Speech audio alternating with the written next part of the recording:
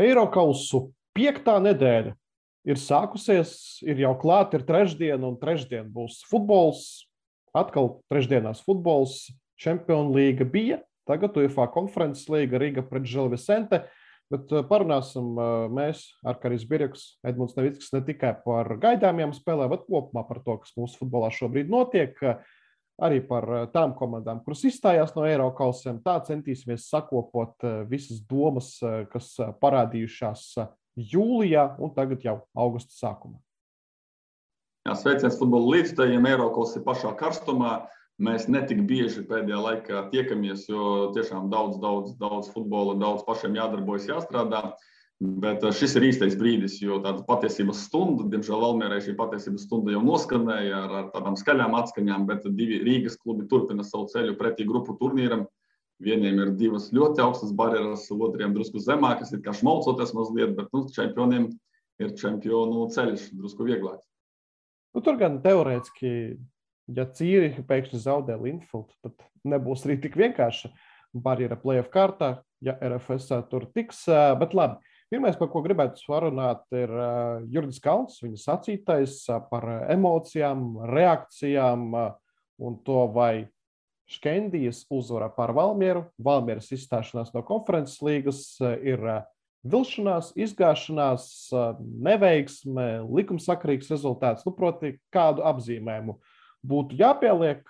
Es droši vien par sevi uzreiz pirmais pateikšu, ka arī pēc spēles, kas nāca uzreiz tiešraidē strīmā, bija tā iespēja pateikt. Vilšanās man kā cilvēkam, kurš seko Latvijas futbolam, kurš jūt līdzi Latvijas futbolam, kurš cer, ka Latvijas futbola klubi sevi šovasar parādīs pēc iespējas labāk, plašākai auditorijai, jo tā plašākā auditorija, kas ikdienā neseko virslīgai, kas neskatās spēles starp Spartaku, Supernovu, Tukumu un Valmieru, pievēršas un novērtē, ko virslīga ir sasniegusi. Šai plašākai auditorijai nebija iespēja redzēt to Valmieru, kas uzvarēja 15 spēles pēc kārtas virslīgā, par to man vislielākā vilšanās. Es arī jau mūsu tiešraides laikā, kad mēs tevi Arkādī komentējām Valmiera pret Audu, vēl pirms šī Jurģa Kalna cepiena vai stand-upa vai sauc kā vēlies, izteicu savas domas, kas pat, man liekas, diezgan radniecīgi saskanēja ar to, ko pēc tam Jurģis teica. Es arī sacīju, ka varbūt Latvijā ne visi novērtē Škendijas spēku, bet kopumā tā kļūstot man arī vecākam gadu ziņā, es aizvien biežāk pieķeru sev pie domas, ka diemžēl, ja man tas nepatīk, ka patiesībā ir kaut kur pa vidu. Man patika vienmēr arī jaunībā vai pusauģu gados strīdēties un bija melns un balts, bet tagad es saprotu, ka aizvien biežāk tomēr patiesībā kaut kur pa vidu. Proti, Jurģis tur pārspīlēja un sakāpināja tās krāsas, ka Škendija bez mazliet tur mega grants, kas, protams, tā nebija. Atliek paskatīties kaut vai bookmakeru koeficientus, viņi diezgan līdzvērtīgi novērtēja abu divu komandu izredzes, tā kā tur bija pārspīlējumi no Jurģa puses, bet arī, protams, ka es personīgi nepiekrītu nekādiem, ka tur super vilšanās vai ka izgāzās ar šiem apzīmējumiem, es arī totāli nepiekrītu. Drīzāk vienkārši bija divas līdzīgas komandas, divas līdzīgas izredzes, un, diemžēl, mēs piekāpāmies. Un kaut kur varam varbūt arī vainot paši sevi. Arī Jurģis pats atzina, ka treneru štābs arī ir maz pieredzējis. Un tas, ka tomēr pirmajā spēlē Daugavas stadionā, es pats biju gandarīts par pirmā puslaika sniegumu. Puslaiks noslēdzās 1-1 Rīgā Daugavas stadionā. Gandarīts tāpēc, ka Valmiera spēlē to, ko tu minēji, 5 stundu uzvaru sēriju futbolu. Viņi spēlē ļoti uzbrukoši, nerespektējot pretinieku bez aizsardzības, ja tā drīkst teikt, un ļoti riskanti. Bet šis risks neattaisnojās, saņēmām teiksim, pēcpuse. Ja būtu spēlējis pragmatiskāk, uzmanīgāk, kaut kur līdzīgāk, kā Valmiera tieši pret Audu spēlē, jau cienot, respektējot pretinieku ātros transition uzbrukumus, kaut kur uzmannoties no pretinieka pretuzbrukumiem, tad rezultāts varētu būt cits. Bet Valmiera pieturējās pie sava pavasara stila, tas nenesa rezultātu, taču pateikt, ka izgāzās vai kā, mēģināja, neizdevās. Un arī globāli katru vasaru es pats sev atgādinu, pasaku arī citiem, ka nevar uzreiz salikt precīzi, kā izskatīsies konkrēts pāris, īpaši agrējās kvalifikācijas stadijās, jo komandām dažāda gatavība, komandām pārmaiņas. Un tas banālais teksts, ka Škendija nav tā pati, kas bija pagājušajā gadā pret Rīgu, to var teikt par jebkuru no cik tur pāris simt komandas piedalās Eirokausa kvalifikācijā. Žilvisente arī pat tū nav tā pati komanda, kas bija 5. vietā Portugāles augstākajā līgā finišējusi. Arī Hibernians noteikti nav tas pats klubs, kas bija pirms gada viesojās Rīgā. Un te ļoti tādi liels nejaušības faktors, kā tā komanda ieļosies, kā tā komanda iestartēs sezonu, ja mēs runājam par lielāko daļu no komandām, kas nāk pretī Latvijas klubiem un kurām sezona tikai sākas. Un kaut kur arī sanāca trāpīt uz to pretinieku, kas bija labi gatavs konkrētiem brīdim, konkrētiem mačam, vairāk gatavs nekā Valmiera. Young Boys Liepājs, domāju, tur daudz ko piebilst papildus. Nezinu, nevar, vai vairāk tur arī komentāru nesekoja, par kuriem mēs varētu runāt. Tad ejam tālāk, jo un arī par Liepāju nav ko teikt. 2 dažādu līmeņu komandas. Liepājniekiem paldies par pirmo spēli un intrigas atstāšanu otrajam mačam. Otrajā spēlē viss pa plauktiņiem. Gan arī varam tur sākt filozofēt, ka kaut kādā tur Lietavās un Peļķēs varēja kaut kādas negaidītāki pavērsieni, kaut kur cīņas spars, bet tas jau tāds vāju cerības, vāju atrunas Young Boys no pirmajām minūtēm, jo pirmajās minūtēs guva vārds, un tur, laikam, lielas intrigas tomēr nebija. Jā, bet intriga noteikti būs. Būs abos dueļos šonedēļ trešdien. Pieļauju, ka daļa no jums šo klausāties pa ceļam uz spēli starp Riga un Žilvisentu. Vismaz šobrīd prognozē starp 6-7 tūkstošiem skatītāju skaitu tribīnēs, vismaz līdz mums atnāk šāda informācija. Un tad Riga Žilvisenta. Žilvisenta, Portugāles klubs, debija Eirokausos, ir arī plašāks materiāls, Lagrim Suvezdam, liekureiz neatkārtosimies par tiem spēlētājiem, kuri pameta komandu, kuri atnāca klāta. Un tad vienkārši šobrīd varam tādu verdiktu pateikt, novērtēt izredzes, cik tas būtu objektīvi un profesionāli. Runājot vēl vairāk par komandu, ko ne es, ne tu, mēs neesam redzējuši nereiz. Pat tev nebija iespēja. Esmu jau paskatījies šajās tieši šovakarā arī, tā kā mēs ar Agri Suvezdu divatā komentēsim spēli.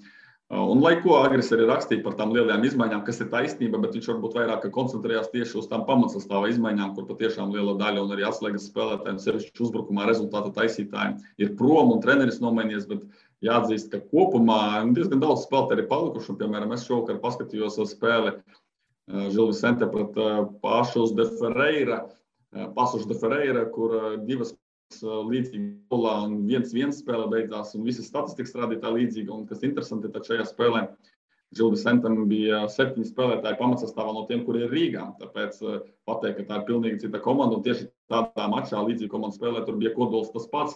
Un tie pārējie no tiem 4, kas vairs nav, tur 2 ir bijušie Rīgas spēlētāji, Taloša un Pedriņu spēlē. Tāpēc interesanti ir palūkot tādu spēli. Un es nedomāju, ka mēs redzēsim pilnīgi citu tur Žilvisenti nekā pagājušajā sezonā. Protams, to rādīs tikai laiks. Un ko vēl pateikt, gribas uzreiz atgriezties pie 2019. gada, kad futbola klubs Ventspils pārvarēja nemaldos 2 kārtas, un tad 3. kārtā tikās pret arī Portugāļu komandu līdzīga, laikam, līmeņa, varam tā salīdzināt. Un arī mēs kā žurnālisti centāmies uzburt intrigu, bet tur bija ļoti bēdīgi tie abi 2 mači. Un man personīgi tas duelis saistās ar tādām sāpēm. Es arī kaut kādus savus draugus, kas nav saistīti cieši ar futbolu, saicināju, pierunāju atnākt. Un tad tur Daugavas stadionā tajā dienā liela lietus, viņi izmirka un futbols bija pilnīgi nekāds.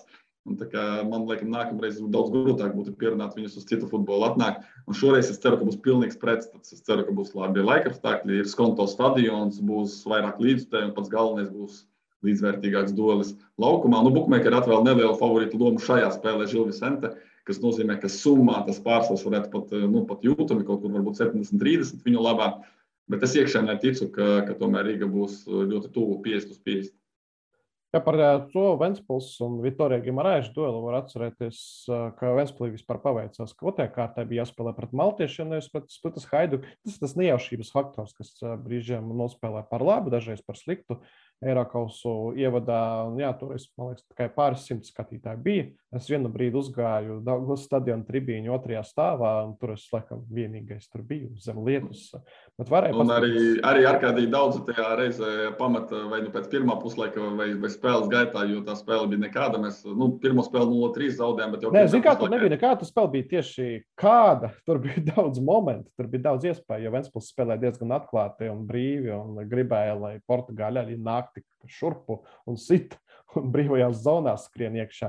Varbūt vairāk tas lietus aizbiedē, bet es zinu vismaz arī, ka vismaz viens mans paziņā aizgāja pēc pirmā puslaika maiņas.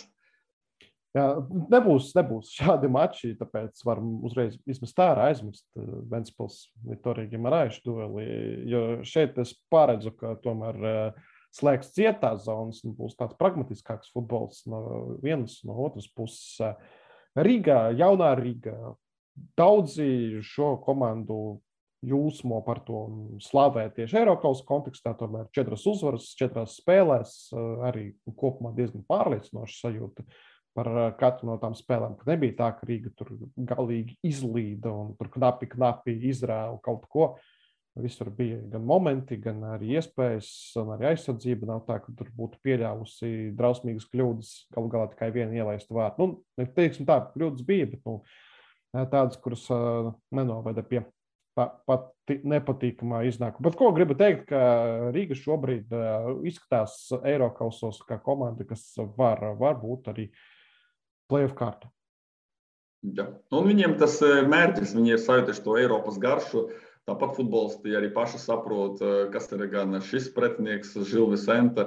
Tāpat viņi, protams, ka sapņo arī par play-off kārtu, kur arī iespējīgs pretinieks visticamāk no Nīderlandes AZ un ja vēl grupu turnīrs. Tad viņi saprot, kāda tā ir iespēja pacelt savas akcijas, pacelt savu vērtību. Ne tikai transfermarkta virtuālajā vidē, bet arī reālajā izteiksmē. Tāpēc viņi jādos visus spēkus. Kas par Rīga pozitīvs, labi, tas, ko tu saki, rezultāti, bet ar to saistītais, ka ir izkristalizējies Eirokausu sastāvs, Eirokausu līderi, tas mūsu uzbrukuma četrnieks, es viņu visu laiku sauc par fantastisko četrnieku, tur Soisolo, Aurelio, Ramos un Torres, šie 4, neskatoties uz to, ka 2 ir pilnīgi jaunpienācēji, tikai šovasar pievienojušies Rīgai ļoti ātri, viņiem ir izveidojusies savstarpējā ķīmija, un tas uzbrukums patiešām diezgan iepriecinošs. Jābūt realistiem, par Žilu Vicenti noteikti arī pamatīgi tiks notestēta mūsu aizsardzības līnija, un Nilam Tomam Puriņam iespējams, ka pirmo reizi tā pa īstam būs jālec un jāglābj un jāparāda savu stabilitāti, bet arī mēs varam būt tajā ziņā mierīgi, ka Dulanto un Berkvis 2 centra aizsargi, manuprāt, arī varētu parādīt ļoti labu līmeni pie kaut kādās stresa situācijās, pie pretinieku lielākas spiediena un arī aizsardzības malas. Gondā un Jurkovskis arī kā nerada šaubas, tāpēc es ceru, ka mēs būsim tiešām kā viena dūra un tas komandas sniegums būs stabils, pats galvenais bez kritumiem, bez kaut kādiem muļķīgām epizodēm. Bet vissmagākais, ka jāmēģina uzvarēt, jo nepiet tas, ka tu saki pragmatisks, es arī domāju, ka būs pragmatisks. Bet vai mums tā ir pragmatisks, piemēram, 0-0 bez daudz momentiem pirms atbildes spēles, laikam nē, būs tomēr jādodas uz priekšu. Kaut kādā mērā tā atmosfēra, kas būs gan ar pirmo spēli, gan ar otro spēli kopā, tas kaut kādā brīdī arī attaisīs to spēli. Bet skaidrs, tās nebūs epizodes ik pēc minūtes 2, kāds bija vai nesenajā virslīgas spēlē starp Spartaku Superno, vai manis minētajā spēlē starp Ventspili un Vitorija Gimaraiša. Gan skonto daudz skatītāju par Barcelušu, tā tas sauc pilsētu, kur spēlēs Žil Vicente, un Rīga atbildes maču tur arī droši vien, ka svētki ir paredzami, jo debija Eirokausos Portugāles klubam. Te var par sastāvniecēm mazliet padiskutēt, tu jau minēji tos izpildītājus. Man joprojām šķiet Torres Rangels tā izvēle nelīdz galam, varbūt acīm redzama, ka tur vēl varētu kaut ko Perkovičs paskatīties, kurš labākā formā, kurš varbūt labāk piemērots pretinieku aizsargu stilam. Un balstā Kendišs, kāpēc Kendišs nevis Vakulko, kurš iepriekš ir nācis spēlēt balsta zonā kopā ar Hrvoju Babecu. Lai gan citas puses balstā duets, kāpēc to, lai jauktu pirms lielās spēles. Šādas varbūt 2 pozīcijas, kuras izraisa manī vismaz kaut kādas pārdomas, kurš būs, kurš nebūs. Bet kopumā, klausies, Arkādija, jā, mēs diskutējam par 2 pozīcijām, bet es neatceros, ka pēdējo reizi Rīga zelta 11 bija tik uzminams, tik paredzams, ka viņš dod rezultātu, un mēs varam pateikt, gandrīz pārliecinoši gan par schēmu, gan par 11. Jo Torres tomēr ir bijis tā sākuma izvēle, un Ranželam vēl, es domāju, vajag laiku, lai izkarotu to vietu, un plus viņam tāpat dod labu laiku, tur pusstundu vai puslaiku. Tāpēc, domāju, to pašu Torresu arī sāks, un balstā mēs arī saprotam, ka Babets noteikti būs. Tad tur ir Kendišs vai Kulko, tur tāda maza izšķiršanās, bet tas arī viss, un pārējie visi dzelžainās pozīcijās. Tas ir priecē. Es visu laiku mēģinu runāt par to stabilitāti, ilgtermiņa vīziju un tā tālāk, kas mums visu laiku pieklibo. Un vismaz šajā īsajā posmā prieks, ka Sandro Perkovičs, Rīga treneris, ir atradis šo ideālo virknējumu. Jo, lūk, Agris rakstīja, tu pieminēji, ka Žilvis Entas stipri mainījusi sastāvu, ka tā ir cita komanda. Es saskaitīju, labi, 52% sastāva palikuši. Var teikt, ka puses sastāvs nomainījis, kas ir iespaidīgi, sevišķi top 10 līgā, teiksim tā, 6. līgā. Bet mēs aizmirstam, kas notiek ar Rīgu pastāvīgi un regulāri. Un, ja arī paskatījos ar salīdzinošu pēdējo gadu, iepriekšējo gadu, 21. Ja mēs izņemam ārā Černomordiju, kurš, diemžēl, ir savienots, izņemam ārā Kamešu, kurš nav Eirokosu pieteikumā, tad mums ir tikai 30% no pagājušā sastāva. Un tas procents daudz mazāks nekā Portugāļiem. Labi, mums ir sezona citā laikā, noteikti tagad pusgads ar jaunajā sezonā aizvadīts, un ir čaļi, kuri no šīs sezonas sākuma ir pievienojušies un jau iejutušies komandā.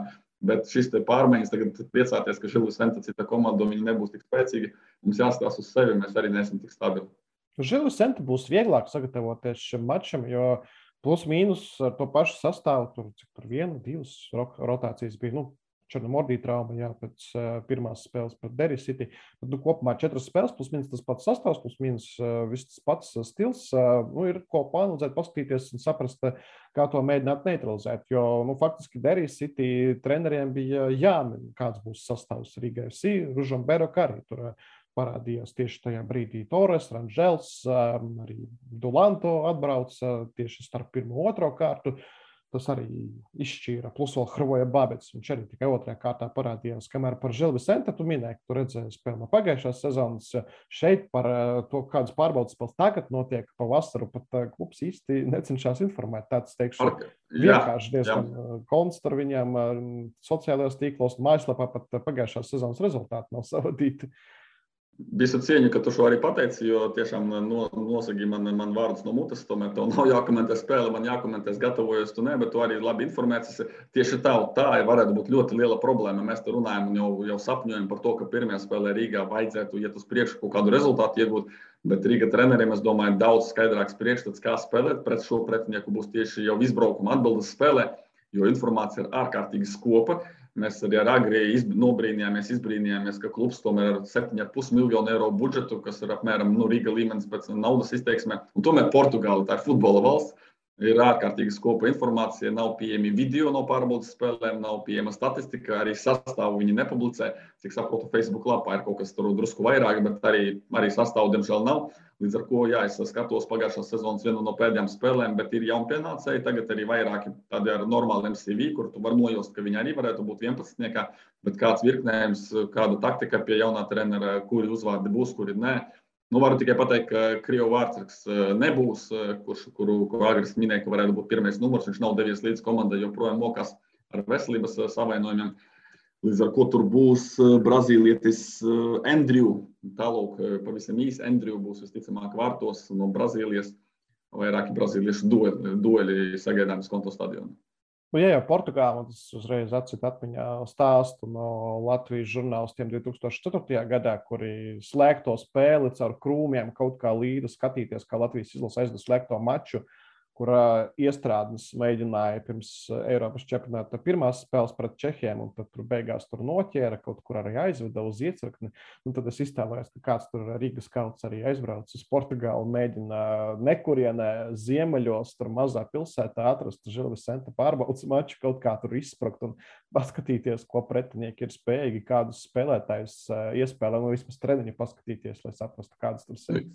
Ja Rīga būtu šī pati stabilitāte, par ko es laiku runāju, un, piemēram, viens treneris vairākus gadus, tad varētu mierīgi piezvanīt Talošam un Pedriņu un mēģināt kaut ko izvilināt, bet šajā situācijā, kurš zvanīs viņiem, kurš direktori kaut kādi, diezgan vai viņi to darīs. Tur jārunā trenerim ar spēlētāju profesionālā futbola valodā, tā kā baidos, ka mēs tiešām nevis neko, bet nezinām pietiekami daudz par pretinieku un varētu būt taustīšanās no mūsu puses, kas ir objektīvi. Tā arī, laikam, jādara, mesties pa galvu pa kaklu, nesaprotot, ko darīs pretinieki. Pašnāvība varētu būt. Tas arī secinājums. Mēs par pretinieku, mēs pat cilvēki, kuri centās tur kaut ko izpētīt, zinām maz. Tāpēc līdzjūtējiem ir jānāk nevis uz pretinieku, bet uz labi zināmu Riga FC. Ar tām kvalitātēm, ko komanda ir parādījusi pirmajās 4 spēlēs UEFA konferences līgā ar tiem spēlētājiem ar labu pieredzi, CV tad tiešām var rādīt, stāstīt un ar emocijām, kā Jurgis Kalns stāstīja par Škendijas spēlētāju sasniegumiem, var stāstīt par Dulanto, Bergkvists, arī Torresu sasniegumiem jaunatnes vecumā U20 izlasē. Tāpēc Riga, skatāmies Riga klātienē vislabāk, bet arī TV4 kā opcija.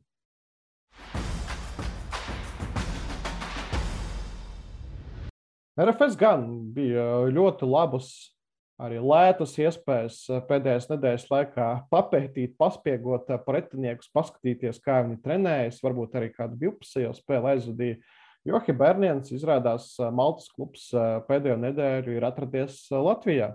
Trenējies Piņķos, Rīga bāzē, gatavojies spēlē pret RFS. Te uzreiz gribu atcerēties vienīgo piemēru, kas man nāk prātā, kad pretinieku komanda tik saulaicīgi bija ieradusies. Tā bija Fēru salu izlase 2016. gadā pirms spēles pret Marianu Pahara vadīto Latvijas izlasi. Viņi 5 dienas iepriekš ieradās, trenējās Bolderājā un beigās arī Latvijas izlase sasita ar 2-0. Cerams, ka vēsture šajā ziņā neatkārtosies. RFS pret Hibernians 4. vakarā Daugavas stadionā 19:00.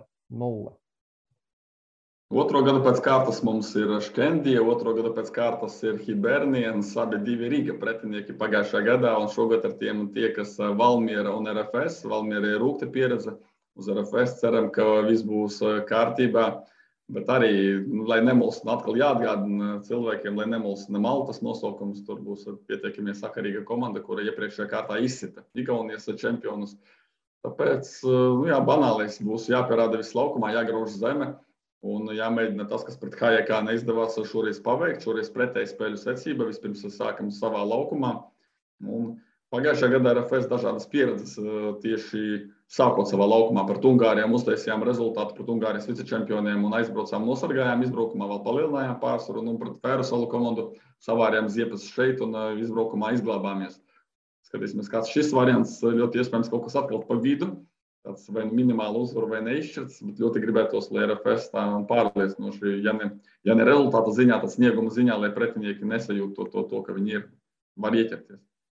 Protams, par neseno vēsturi uzreiz līdzjūtēji var saķert galus un domāt par Daugavas stadionu lāstu, jo kopš Daugavas stadions ir atjaunots, Latvijas klubi tā ātri izjūt cauri, šķiet, ka nav nereizi uzvarējuši. Arī Hibernians uzvarēja šeit Daugavā ar 1-0 Riga FC. RFS Daugavas stadionā aizdot spēles izstājās gan pret Ljubljanas Olimpiju pie laba rezultāta izbraukumā, gan arī pret Gent. Pēc arī diezgan salīdzinoši laba rezultāta izbraukumā Valmiera zaudēja. Valmiera nekļuva tālāk cīnoties ar Suduvu pirms gada. Arī Riga šeit aizdīja spēli pret HJK 2019. gadā, bet visu nokārtoja izbraukumā Helsinkos, tāpēc Daugavas stadions pagaidām laimi, veiksmi Latvijas klubiem Eirokausos nav nesis 4 gadu laikā. Tu teici par Piņķiem, jā, tur Hibernians trenējas un diezgan vai tur RFS kaut ko spiego un diezgan vai ir jēga, bet tā labā tiešām lieta, te varam pretnostatīt Rīgas situāciju, kad viņi nezina, ko sagaidīt no Žil Vicenta, tad RFS gadījumā RFS otro kārtu Eirokausos izleida pateicoties laimīgai izlozei, un Viktors Moros pats personīgi devās uz Tallinu un redzēja Levadija spēli pret Hibernians, tāpat viņš arī vēroja pirmās spēles tiešraidī, tikai jau datorā vai kādā veidā. Un abas spēles viņš ir redzējis, un es domāju, ka viņš ar savu treneru acī jau lieliski saprot, kas ir tas rokraksts Hibernians, kas ir tie trumpi, kur ir tie līderi. Un šajā ziņā man ir mierīgāka sirds, un esmu pārliecināts, ka no tāda skautinga viedokļa RFS būs perfekti gatava. Tālāk viss atkarīgs no futbolistiem, cik viņi realizēs to, ko liks treneris. Protams, ka nav viss ideāli arī virslīgā RFS. Otrā vietā, bet ir zaudēti punkti nesen pret Audu, arī spēle Tukumā, kur bija tāds miksētais sastāvs, līderi un nelīderi, bet arī ļoti nepārliecinoši uzvara. Tāpat arī psiholoģiskais pēc zaudējuma pret HJK. Šī vasara kopumā Morosam un viņa komandai nav tā veiksmīgākā. Tāpēc drusku mēs runājam piesardzīgi, bet atkal dziļi sirdī ticu, ka RFS var pat pārliecinošu sniegumu un ar 2 vārtu pārsvaru uzvarēt un tā kā lielā mērā nokārtot šeit jau panākumu 2 spēļu summā. Atbildes spēle pret HJK, es nezinu, es sauku šo maču par labāko RFS maču pagaidām šovasar 2 mēnešu laikā. Psiholoģiski vienīgais tas trieciens, kvalitātes ziņā piekrītu, jā, bija labi. Jā, Ko vēl? Cik es skatījos pirmo spēli starp Hibernians un Levādiju pilnībā. Hibernians nespēlē tā, ka Hajekā proti Hibernians vairāk spēlē tieši caur ātrumu, caur ātrajām pārējām un diezgan daudz arī momentu veidoja ļoti atkoda igauņu aizsardzību Hibernians. Tur bija 3 gūti vārti, lai gan pēc sajūtām, pēc atmiņām, atminoties to, kas tur notika, tur varēja vēl vismaz tikpat tā ildot. Junus Muritala tikko ieradies komandā un pagaidām vēl nav pamatsastāvu spēlētājs, bet vismaz, cik skatās treniņu bildēs, nomainījis frizūru. Vairs nav tur daudz mati visās pusēs Junusam Muritalam. Iespējams, arī parunāsim ar viņu pēc spēles pret RFS Daugavā. Vēl par Hibernians var pateikt, iedot tādu ieskatu, ka Maltas čempionāts sākas tikai augusta 2. pusē, 19. augustā pirmās kārtas spēle Hibernians, tā kā viņam vēl, principā viņam sanāk trenēties, spēlēt savā atvaļinājuma laikā, tā var arī teikt, bet no citas puses, ja kāds domā, ka viņi ir negatīvi vai tam līdzīgi, tad arī tas ir jāizmirst, jo viņi jau 24. jūnijā, jau vairāk nekā pirms mēneša aizvadīja pirmo pārbaudas spēli, un Eirokosos jau pagūši aizvadīt 4 mačus, jo pirms Levādija 2 spēlēm viņi sāka čempionu līgā, kā Maltas čempions spēlēja pret Shamrock Rovers, pret īrijas čempioniem, un tur pirmā spēle visu sabojā, izbraukumā 0-3, savā laukumā 0-0.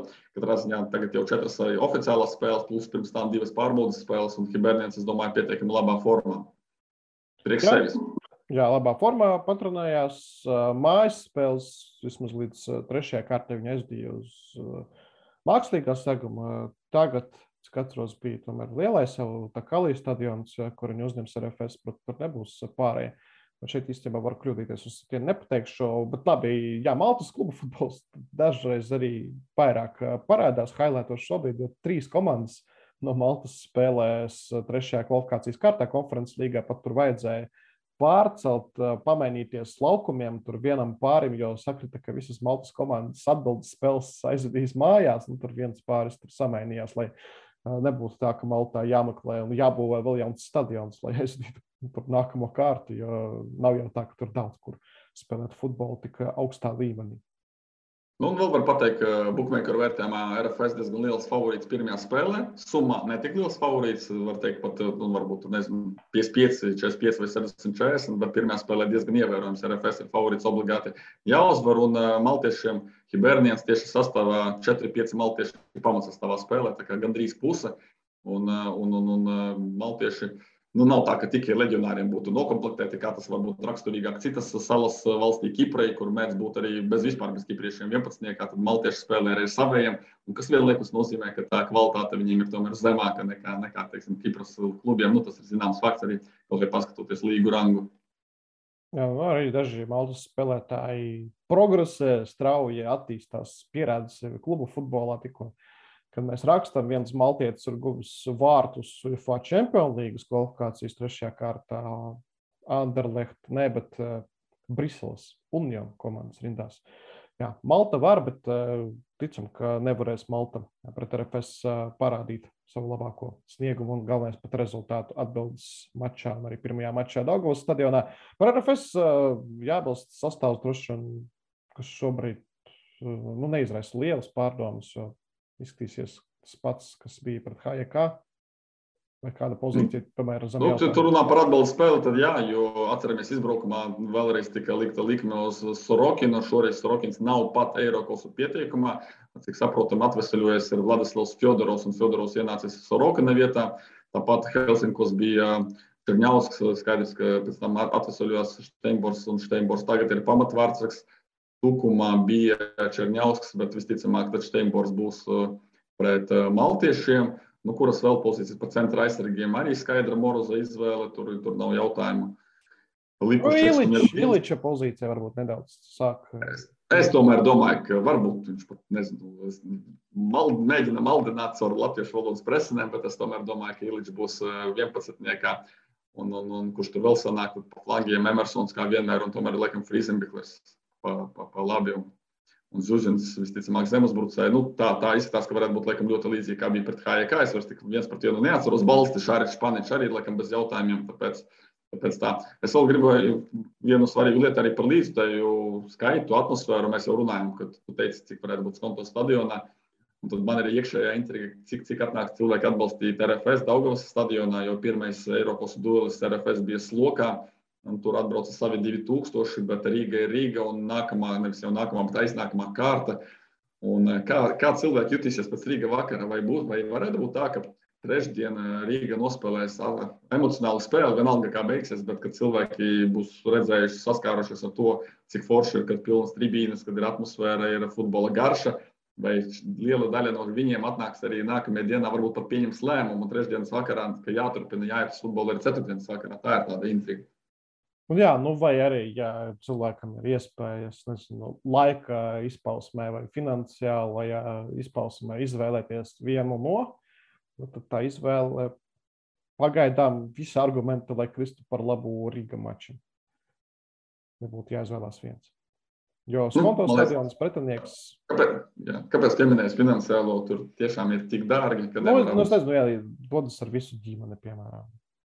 Tur jau, nezinu, 60 eiro vai 50. Tik daudz. Nē, tad jāpiekrīt. Ja runājam par ģimenēm, tad arī ģimenēm laikam grūti tomēr 2 vakarus pēc kārtas arī veltīt. Labi, tas jau aizējām tādā lirikā, bet man tiešām gribas, lai abi 2 klubi tiek maksimāli atbalstīti. Kad nākamo reizi, kas zina, varbūt 3 reizes pieklāvēja pie galda, bet varbūt tas ir arī pēdējās 2 spēles šosezonā Eirokasos Latvijā. Tāpēc ir jāizmanto iespēja. Protams, būs Latvija-Moldova Skonto stadionā, bet klubu Eirokasu cīņas tiešām izšķirošā fāze, jo mēs neesam, diemžēl, tik spēcīgi, lai ar garantiju varētu sagaidīt, ka vēl jau viss rudenī turpināsies grupu turnīrā. Skaidrs, mēs tur sapņojam, mēs jau tur rēķinam, bet es domāju, pagājušā gada pieredze mums liek šobrīd mazāk domāt par Linfield, mazāk domāt par to, kā RFS tur, piemēram, jau būs grupā, kā tur sastāv. Kurā grozā? Jā, lai gan, man liekas, mēs pat rēķinājām grozu pagājušais, kad bija pret Rendības, ka tur 3., 4. izšķīrās, tur varētu tikt reāli arī 3. Jā, jo Rendības, man liekas, pat bija 3. grozā. Jā, tāpēc šoreiz būsim uzmanīgāk, nespiedīsim ar šo visu lieko informāciju. Lai gan RFS šodien parakstīja brazīlieti Irēnu no Dņipro. Ļoti nesaprotams. Es gan neesmu redzējis šo spēlētāju RFS jaunpienācēju, bet man atliek paskatīties Soccerway, viņa profilu, ka viņš visās komandās, kur ir bijis pārsvarā soliņa sēž, arī Ukrainas Premjerlīgā. Tagad man, vismaz redzot, kā Latvijas citi klubi pastiprinās, kādas summas tiek tērētas, tad Ukrainas Premjerlīgas rezervists neraisa sajūsmu, tāpēc, lai izdodas adaptēties, novēlam to labāko, bet diezgan skeptisks esmu par šādiem pienācējiem. Varbūt Emersonam būs jautrāk. Varbūt viņš vēl vairāk atvērsies šajā brīdī, kad ir klāt vēl viens brazīlietis. Pagaidām šādas sajūtas. Mums pirms 2 spēlēm Eirokausos, 2 vakariem Rīgā ar Eiropas līmeņa futbolu.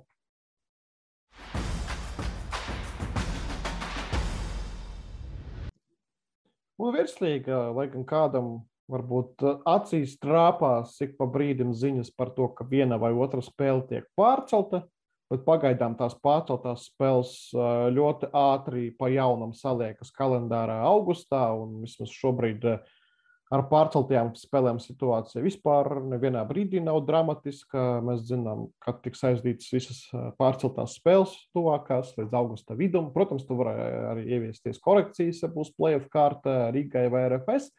Bet vismaz šobrīd virslīgu mēs varam skatīties kā tādu turnīru, kur ik pēc katras kārtas ir atsevišķi secinājumi arī par turnīru tabulu. Ir tīpaši pēc iepriekšējās kārtas 2, pat 3 intrigas nedaudz spilgtāk, košāk uzvirmoja. Sāksim droši vien no augšas par titulcīņu.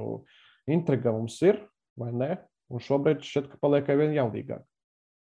Jā, Valmiera, daudzi sāk piesaukt Valmierai, ka tūlītās nopūtīsies un jaunība un nenoturēs un tā tālāk un nedrošība iestāsies. Un, kas zina, varbūt gada beigās, ja Valmiera nekļūst par čempionu, kaut kur Ziemeļmaķedonijā Škendija pat nenojautīs, ka tieši viņi tur kaut kādu psiholoģisko triecienu iedeva pa Valmieras un Jurģa Kalna izredzēm. Bet es atļaušos nepiekrist Stipičam. Stipičam piekrīt Žigājos Jurijs, kurš saka, ka jā, Rīga arī viņa prāt ir galvenais favorīts. Es joprojām uzskatu, ka Valmiera ir numur 1, bet, protams, tas pīrāgs procentuālais tur samazinās un Valmiera aizgājusi mazumā.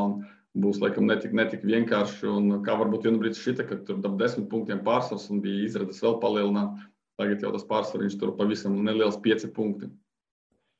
Es varu iztēloties, ka Rīga uzvar ļoti daudz maču pēc kārtas. Es varu iztēloties, ka Rīga uzvar top spēles pret Valmieru, pret RFS, pret Liepāju. Šobrīd galvenais arguments, kas runā pret Rīgai, ir turnīra tablo, tas, kas tika sastrādāts pavasarī. Tur nav arī tik tuvu līdz Valmierai, lai tik pārliecinoši piekristu Tomislavas Tīpiča apgalvojumam, bet skaidrs tā daba šim teikumam ir saprotama. Sastāvs, kas šobrīd ir tas pamat 11, par ko mēs runājam, kas ir izkristalizējies un kas būs arī virslīgā. Ja Rīga netiks grupu turnīrā, tad būs biežāk, būs visās top spēlēs, plus mīnus. To droši var šobrīd teikt. Skaidrs, ka tur kaut kādas nianses var parādīties. Lai gan nav arī tā, līdzjūtēm arī jāskaidro, ka nav tā, ka netiks grupu turnīrā un visus atlaidīs. Tā tas futbolā nenotiek. Vēl vairāk ar tiem darījumiem, kādi ir bijuši un cik arī liela finansiālie līdzekļi tika ieguldīti. Vismaz to mēs varam spriest pēc ārzemju mediju ziņām. Par Stipiču mazā remarka, domāju, ka viņš iekārojas ir Rīga galvenā trenera amatu, gan jau, ka neatteiktos, tāpēc varbūt kaut kur arī izdara spiedieniņu uz esošo treneri, līdzīgi kā Tamas Pērtierī, kad bija bez darba to darīja un stāstīja arī par Rīga tieši, ka vienīgie no top 4 nerāda neko. Bet, ko vēl gribēju pateikt, jā, tu pieminēji to savārīto pavasarī, bet vēl viens tas pats būtiskais aspekts arī Eirokaus, tomēr Eirokaus arī var. Jo mēs redzam, ka Rīga otrais sastāvs, kā viņi pret Supernova spēlē 1-0 uzvarā, kā pret Jūrmalas Spartaku, tas bija ārkārtīgi nepārliecinoši. Un ja Rīga pagarinās savu Eirokausus, tad arī tas var ļoti nostrādāt kā liels faktors par labu Valmierai. Vienīgais, kas palīdz, tā mēs tur pat prognozējam, ka Rīga tiek pāri Portugāļiem, bet, piemēram, netiek play-off kārtā, vienkārši pamodelējam kaut kādas scenārijas. Tad tie pretinieki Rīgai tuvākie Meta, Daugavpils, tad Auda ar vairākiem īrētiem spēlētājiem, kuri nevarēs spēlēt. Proti nav mačs, kur būt vai nebūt. Proti nav Valmiera, nav RFS, nav arī Liepāja. Tas būs drusku vēlāk Rīgas derbijas. Tas jau būs tad, kad, kas zina, kur RFS aizcīnīsies vēl Eirokausos. Tur viss būs ļoti augusta beigas, vispār tāds ļoti interesants posms no kaut kāda 22. līdz 4. septembrim, kad būs arī vairākas spēles par vietām un noslēdzošās spēles 3. aprīlī. Tur būs kārta, tur būs tas katrs mačs jāskatās arī tādam līdzjūtējam, kurš varbūt mazāk ir pievērsies vasarā virslīgai. Jā, mēs esam arī daudz pretnostatījuši tagad Valmieru un Rīga, bet īstenībā pēc punktiem RFS ir tuvāk, Valmiera RFS ir esošais čempions. Bet RFS tas pamatīgais lielais jautājums, tad tie datumi, kurus tu tikko nosauci, ir augusta beigas, jo labi, tagad varbūt kaut ko pārcels, ja viņi aizcīnīsies tiks pāri Hibernians, bet 21. augusts RFS uzņem Valmieru, 28. augusts RFS spēlē Liepājā, pa vidu starp šīm divām spēlēm ir play-off kārta, iespējams pret Linfield pareizi, un tad 4. septembris lielais Rīgas derbijs. Tur ir 2 Eirokausa spēles un 3 spēles par top 4 komandām RFS. Tas kalendārs ir super nežēlīgs un visās abās divās frontēs būs smagi Viktora Moroza padotajiem izcīnīt visur uzvaras un visur sasniegt savus mērķus. Tas tagad banāli teikt, atslēgas novirienis RFS būs šo sezonu, kā tu grozi, kā tu negrozi. Labi, viss sākas jau ar 4. ar pirmo spēli pret Hibernians, lai tajā nogrieziņā arī ietrāpītu. Vēl jau Latvijas kausa RFS arī. Jā, tur arī jāskatās, vismaz nezinu, kad būs pusfināli. Pieļauju, ka tomēr netika tuvu Eirokausu play-off kārtai.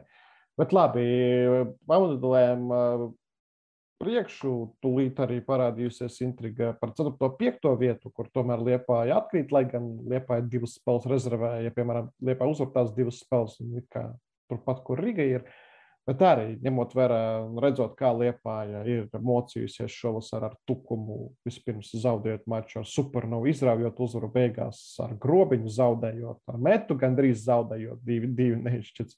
Un tad arī tās spēles rezervē, kas ir pret Daugavpilu un Spartaku, nešķiet kā stabilas uzvarētās spēles. Jā, Liepāja daudz pārmaiņu, jā, Liepāja spēlētāji dažādā formā, un treneris izskatās vēl nav atradis kaut kādu optimālo 11-nieku, kas ievieš pārliecību. Kā tas ir šobrīd, varbūt Rīgas sakarā? Es domāju, ka Liepāja kļūst tikai spēcīgāka, bet problēma ir tā, ka tik lielas pārmaiņas, es to teikšu un atkārtošu, varbūt kādam kritīšu uz nerviem, varbūt tikšu uzskatīts par Liepājas heiteri, bet taisīt tādas revolūcijas brīdi pirms Eirokausiem. Labi, tur finālā jau sanāca viss normāli Eiropā, tāpēc, ka Džilani pretinieks, kurš bija jāuzveic, kaut gan arī nepatīkams, tas zaudējums pirmajā spēlē, arī Latvija reitinga punktus atņēma. Bet summā uzvarējām tikām otrajā kārtā un pret Young Boys, laikam neviena virslīgas komanda nekādā superformā nevarētu uzvarēt šo Šveices grandu. Tā kā Eiropā viss pa plauktiņiem, bet, redzam, virslīgā toties ir nepatīkamas sekas, arī Latvijas kausvīstīņā nepatīkamas sekas tikai tāpēc, ka tādas pārmaiņas. Un kamēr nebūs klubs stabils, kamēr netiks veiktas lielas pārmaiņas tieši ziemas periodā, kas vēl ir vairāk vai mazāk pieņemami, lai gan arī ideālā scenārijā tam būtu tā, ka tu ziemā tikai drusku pielabo sastāvu, nevis taisi pilnīgāko revolūciju. Bet, ja tu to dari sezonas laikā un pirms Eirokausiem karstajā brīdī, tad nav jābrīnās, ka ir tādi rezultāti. Viss ir likumsakarīgi, paši, teiksim, tā uzdūrās tam, uz ko devās uzdurties, uz ko uzprasījās, teiksim tā. Un arī tagad minēju vienā brīdī par Rīgas sastāvu, salīdzinām ar pagājušo gadu, tad Liepāja rakstīja PPK čatā, tagad vairs precīzi neatceros, bet no kaut kādiem 20 plus spēlētājiem pagājušā gada bronzas modeļa Vigņevičs sasniedza šīs medaļas sezonas izskaņā. Ja mēs atskaitām Ķiguru un Pedrozu, kur ir ilgtermiņa savienotie, tur, manuprāt, palikuši tikai 3 spēlētāji no pagājušā gada sastāva modeļa vai 4, kaut kas tam līdzīgs. Un šausmīgi mazs skaits, pilnīgi cita komanda. Zviedris, Dodo un trešais pat nenosauc. Karašaus arī bijis pagājušā gadā, pēc tam, laikam, devās prom, un tad, ka viņš arī skaitās kā pagājušā gada modeļa spēlētājs, un varbūt vēl kāds, bet jā, ļoti maz. Bet kāpēc tas notiek? Varbūt nedaudz arī jāpaskaidro.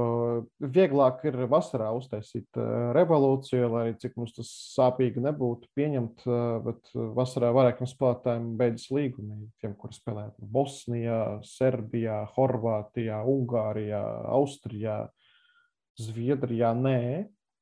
Pat vairs no Zviedrijas mums spēlētāji arī nebrauc, bet tieši tas gals, kas arī papildināja Liepāju, tur bija beigušies līgumi, un tāpēc arī spēlētāji ieplūda ziemā, līdz gada beigām reti, kur slēdz līgumus, tāpēc ziemā sarežģītāk ar to spēlētāju iegūšanu, un tad tie spēlētāji nāk, piemēram, no Baltkrievijas, kā tas arī Liepājas kontekstā pēdējos gados bija ievērojams. Tas ir finansiālais aspekts, lai paskaidrotu, ka tas nav tā kā es gribu improvizēt. Tur mazliet pamatiņš arī bija. Mazliet laikam, bet tomēr varam runāt arī par stratēģiju. Es atradu to ierakstu.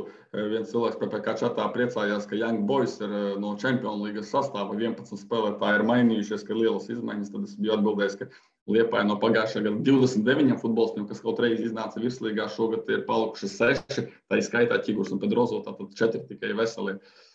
Šādas izmaiņas, un joprojām arī treneris Tamas Perti vēl nesen teica, ka vēl tikai mācās spēlētājiem vārdus, tad ko var gribēt.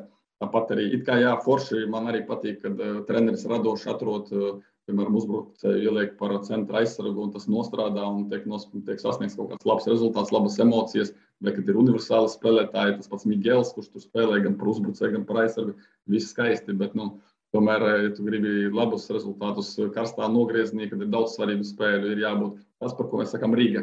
Lai cik Rīga būtu arī revolucionārs klubs ar savām izmaiņām, bet kaut kā šajā brīdī viņi atraduši savu treneri, kurš jau no jūnija sākuma strādā, un šis treneris ir atradis kaut kādu rokrakstu un savu kaut kādu sastāvu. Un tur jau kaut kas parādās. Liepāja vēl ir meklējumos un neīstā laikā meklējumos. Liepāja paliek tikai virslīgā. Tāds mierīgs grafiks būs, viens mačs nedēļā, gandrīz visu laiku. Tagad skaisti pārceltās spēles kaut kā var ietekmēt. Liepājas snieguma ziņā progresēs, tā būtu tāda acīm redzama prognoze. Cik ar to progresu pietiks kādam gala rezultātam vai pat drīzāk punktu skaitam. Kura gribam paturēt? Vismaz tuvākajās nedēļās prātā Audas pozīcijas, Auda atpaliek, Auda ir mazāk spēļu, bet šonedēļ ir savstarpējais mačs, un Liepāja Auda noteikti ir spēle, ko jāvēro un jāskatās. Būs, vai varbūt nomirs tā intriga, kas tikko parādījās cīņā par 4. vietu, ja Liepāja uzvar. Liepāja vēl paņem 4. pārcelto spēli pret Daugavpili. tad tur atkal tas attālums starp Liepāju un Audu būs paliels, plus tikai viena savstarpējā spēle paliks. Auda šobrīd stabilāk izskatās, lai gan arī tur krasas pārmaiņas, bet tieši kā Auda pārvar tās spēles pret apakšgalu, pret komandām, kuras atrodas zemāk turnīra tabulā, ir lielāka pārliecība, ka tā komanda arī turpmāk krās 3 punktus pret Tukumu, Daugopilu, Spartaku un Metu arī Supernovu.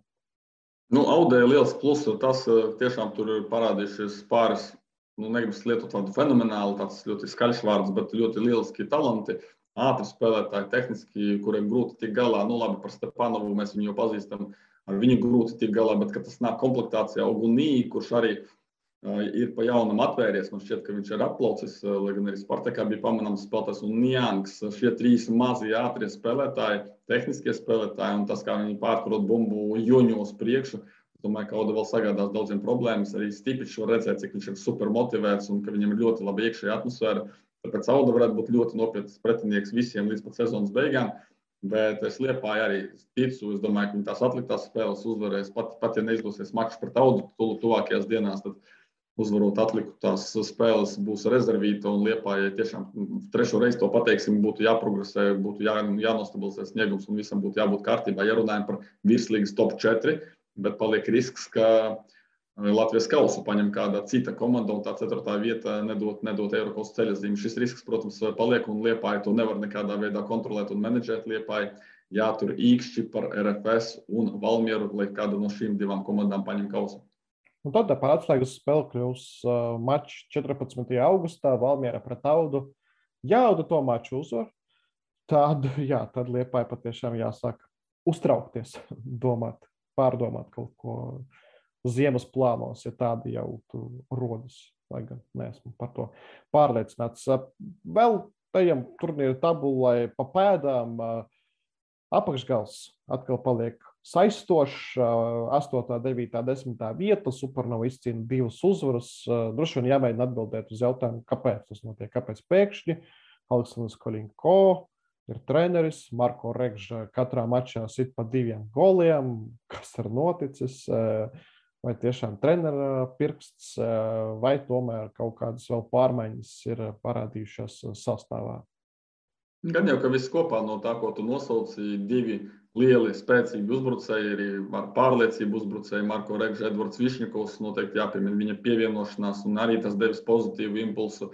Tāpat arī 2 ukraiņu leģionāri, jo tomēr atceramies, ka Supernova visu sezonas pirmo pusi liekot iekavās Askerovu, vietēju Azerbaidžānu, ir spēlējusi bez leģionāriem, tomēr arī šie ukraiņu leģionāri kaut ko dot, kaut kādu impulsu, kaut kādu plusiņu. Arī jauns treneris, visticamāk, kaut kādas korekcijas, savs redzējums, tas viss kopā.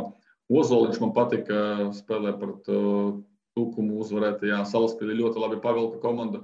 Arī kaut kur varbūt pie jaunā trenera kaut kāda jauna valoda vai kopēja valoda vai atplaukšanas moments. Un tas viss kopā dod rezultātu. Bet vēl tā filozofiskāk paskatoties, arī tu nevari mūžīgi neuzvarēt. Un nebija jau Supernova tik vāja, 5 neizšķirt nevienas uzvaras. Tas arī kaut kā nebija līdz galam loģiski. Un tai pirmajai uzvarai vajadzēja nākt. Es ticu, ka arī Andrijs Lapsa būtu šo uzvaru izcīnījis ap šo periodu. Un tādā ziņā arī skatoties. Bet, ja runājam par to intrigu, tad intriga, manuprāt, vēl jau vairāk ir tik liela, tāpēc, ka Mete ir pavainājusi savu sastāvu. Mete spēlē. Arī es lieku ārpus konteksta spēli pret Liepāju, bet es domāju, ka Metei būs ļoti grūts sezonas pēdējais nogriezis. Un netik daudz ticu, ka Supernova turpinās uzvarēt, cik tam, ka pat ar lēnu punktu grafiku Supernova var līdz Metei aizrāpties. Protams, paturam prātā, ka vēl 2 savstarpējās spēles Supernova un Metei. Jā, par Metu var bažīties. Šobrīd, skatoties turnīru tabulā. Jā, sanāca noķert liepājniekus uz to, ka komandai bija Eirokausa pārbauda un tā tālāk. Dabūt punktu varēja arī dabūt 3. Skaidrs, ka varēja arī palikt uz 0 līdz beigās kārtīgu spiedienu. Liepāja uztaisīja, Metas sastāvs, tagad mēs pretstatam Supernovas sastāvu, ja tā tīri uz papīra, nezinu, kaut kādus rādītājus izvēles, kaut vai tos, kurus Jurģis Kādas piemin, kā pieredzi, spēles nacionālajā izlasē, tad kāpēc, lai Supernova Metu neuzvarētu savstarpējā spēlē un arī neapsteigtu sezonas beigās? Plus vēl ņemot vērā, ka Metē vairs kādu papildinājumu nevar būt, tikai jātīsta iekšējais resurss, kas ir no skanstas arī pa brīdim parādās spēlētāji Nesvalda. nenojaušanu, uz ko viņi varētu būt spējīgi atlikušajā sezonas daļā. Un arī Spartaks tāds nestabilais, nezināmais šobrīd. Liels mačs pret Rīga, kvalitīvs mačs, daudz pozitīvu atsauksmi, pēc tam 2-3 pret Supernovu, kur pirmais puslaiks vēl tā, otrais puslaiks pavisam nekāds, es teikšu, sniegumu ziņā, īpaši uzbrukumā. Tāpēc tur paliek ļoti, ļoti interesanti. Es personīgi būšu izbrīnīts, ja Spartaks paliks 9. vai 10. vietā, jo tomēr sastāvs viņam ir kļuvis pieredzējušāks, un tas pats kaut vai Aleksandrs Solovjovs vien kā ir vērts, jo tā bija tikai Oļegs Laizāns un Mārcis Sošs, tagad vēl Solovjovs nācis klāt. Un Spartakam ir arī aizgājušie spēlētāji, protams, arī mēs par to esam runājuši, un tas pats varbūt Nī un tā tālāk, bet kopsumā paskatoties uz to Lagožņē 11, kur bija tiešām tur junioru sastāvs lielā mērā, tad tagad viņš ir drusku tomēr, manuprāt, spēcīgāks. Vispār jau runājam par apakšgalu, un Spartakam vajadzētu aiziet projām no Metas un Supernovas.